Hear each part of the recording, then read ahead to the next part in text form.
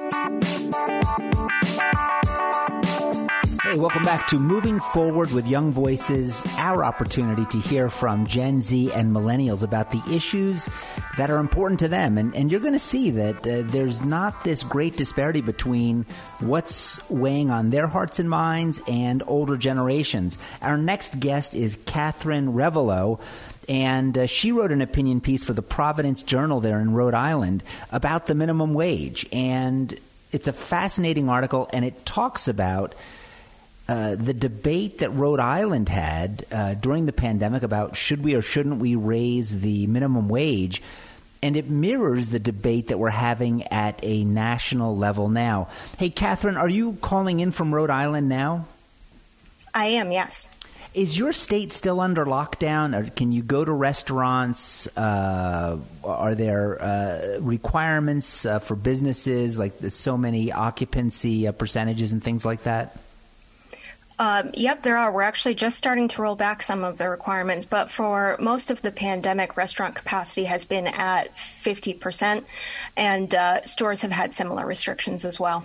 And I want to start there because you're going to talk about the minimum wage, and, you know, in my opinion, a lot of the government policies, it's what's causing the heartache, the hurt, the economic lackluster growth, and it seems like they impose all these rules which slow down economic growth, but then they expect the businesses to make up for their bad decisions. But let's start with you and your analysis. Let's talk about Rhode Island. You guys had it pretty rough during the pandemic. There's a stat in your article that says 1 out of 5 Rhode Islanders lost their job because of the pandemic. Is that true? That is correct, and actually 2/3 of those job losses were in the restaurant and travel industry. Wow. Because Rhode Island is a heavily tourism-dependent state. You know, we're known for our beaches. And what that meant was because of restrictions, because of lockdown, when the minimum wage went into effect in October, restaurants in particular had already taken a really hard hit and were ill-prepared to do with the sudden increased costs of labor that were foisted upon them because the minimum wage was raised by $1 to $11.50 an hour in October. So in the middle of this pandemic, you have jobs that are being forced closed because of lockdowns and this abundance of caution that was sweeping the nation. So you have restaurants and other businesses losing business, losing customers. Your beaches are shut down. Then the state legislature shows up, and maybe 6 months into this pandemic, they announce, hey, you know what? We're going to raise the minimum wage by $1.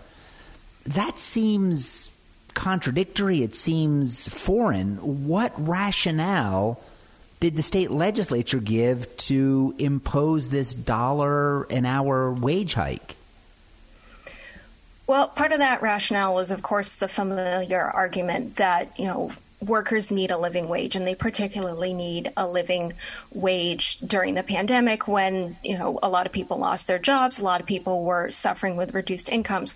But part of it also came because, you know, southern New England's kind of a strange place geographically. We have very small states. It's very easy to cross the border into Massachusetts and Connecticut, and Massachusetts and Connecticut actually had higher minimum wages than Rhode Island did. And that's one of the reasons that Rhode Island raised its wage, which again is kind of an argument against the federal minimum wage. If states are already aware that they need to be competitive, already aware that they need to take steps to help their workers, even if those are maybe not the best economic policies, then the federal government really shouldn't be doing that and interfering with the ability of states to manage their own economies.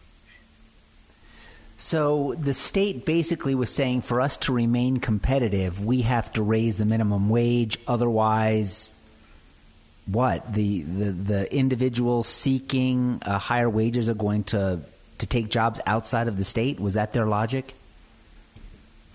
Basically, yeah. It's, you know, I myself live about 20 minutes away from the Connecticut border. So if I wanted to go work in Connecticut because I could get a better paying job there, it would absolutely be something that's doable. Why wouldn't the state take on this opportunity and say, you know what, we have to lure in better paying jobs. We have to lure in businesses that pay more. Why is it always this race for the bottom?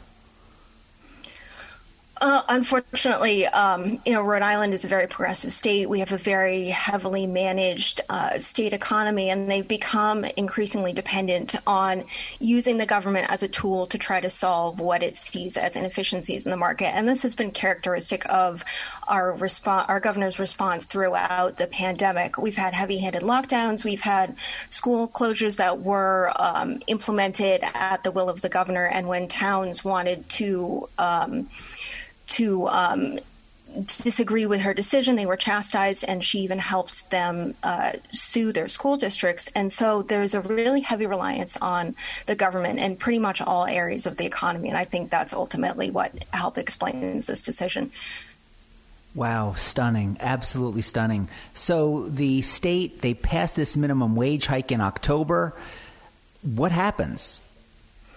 Yeah, so actually the state had been recovering slightly from the initial lockdown. Then the minimum wage goes into effect in October.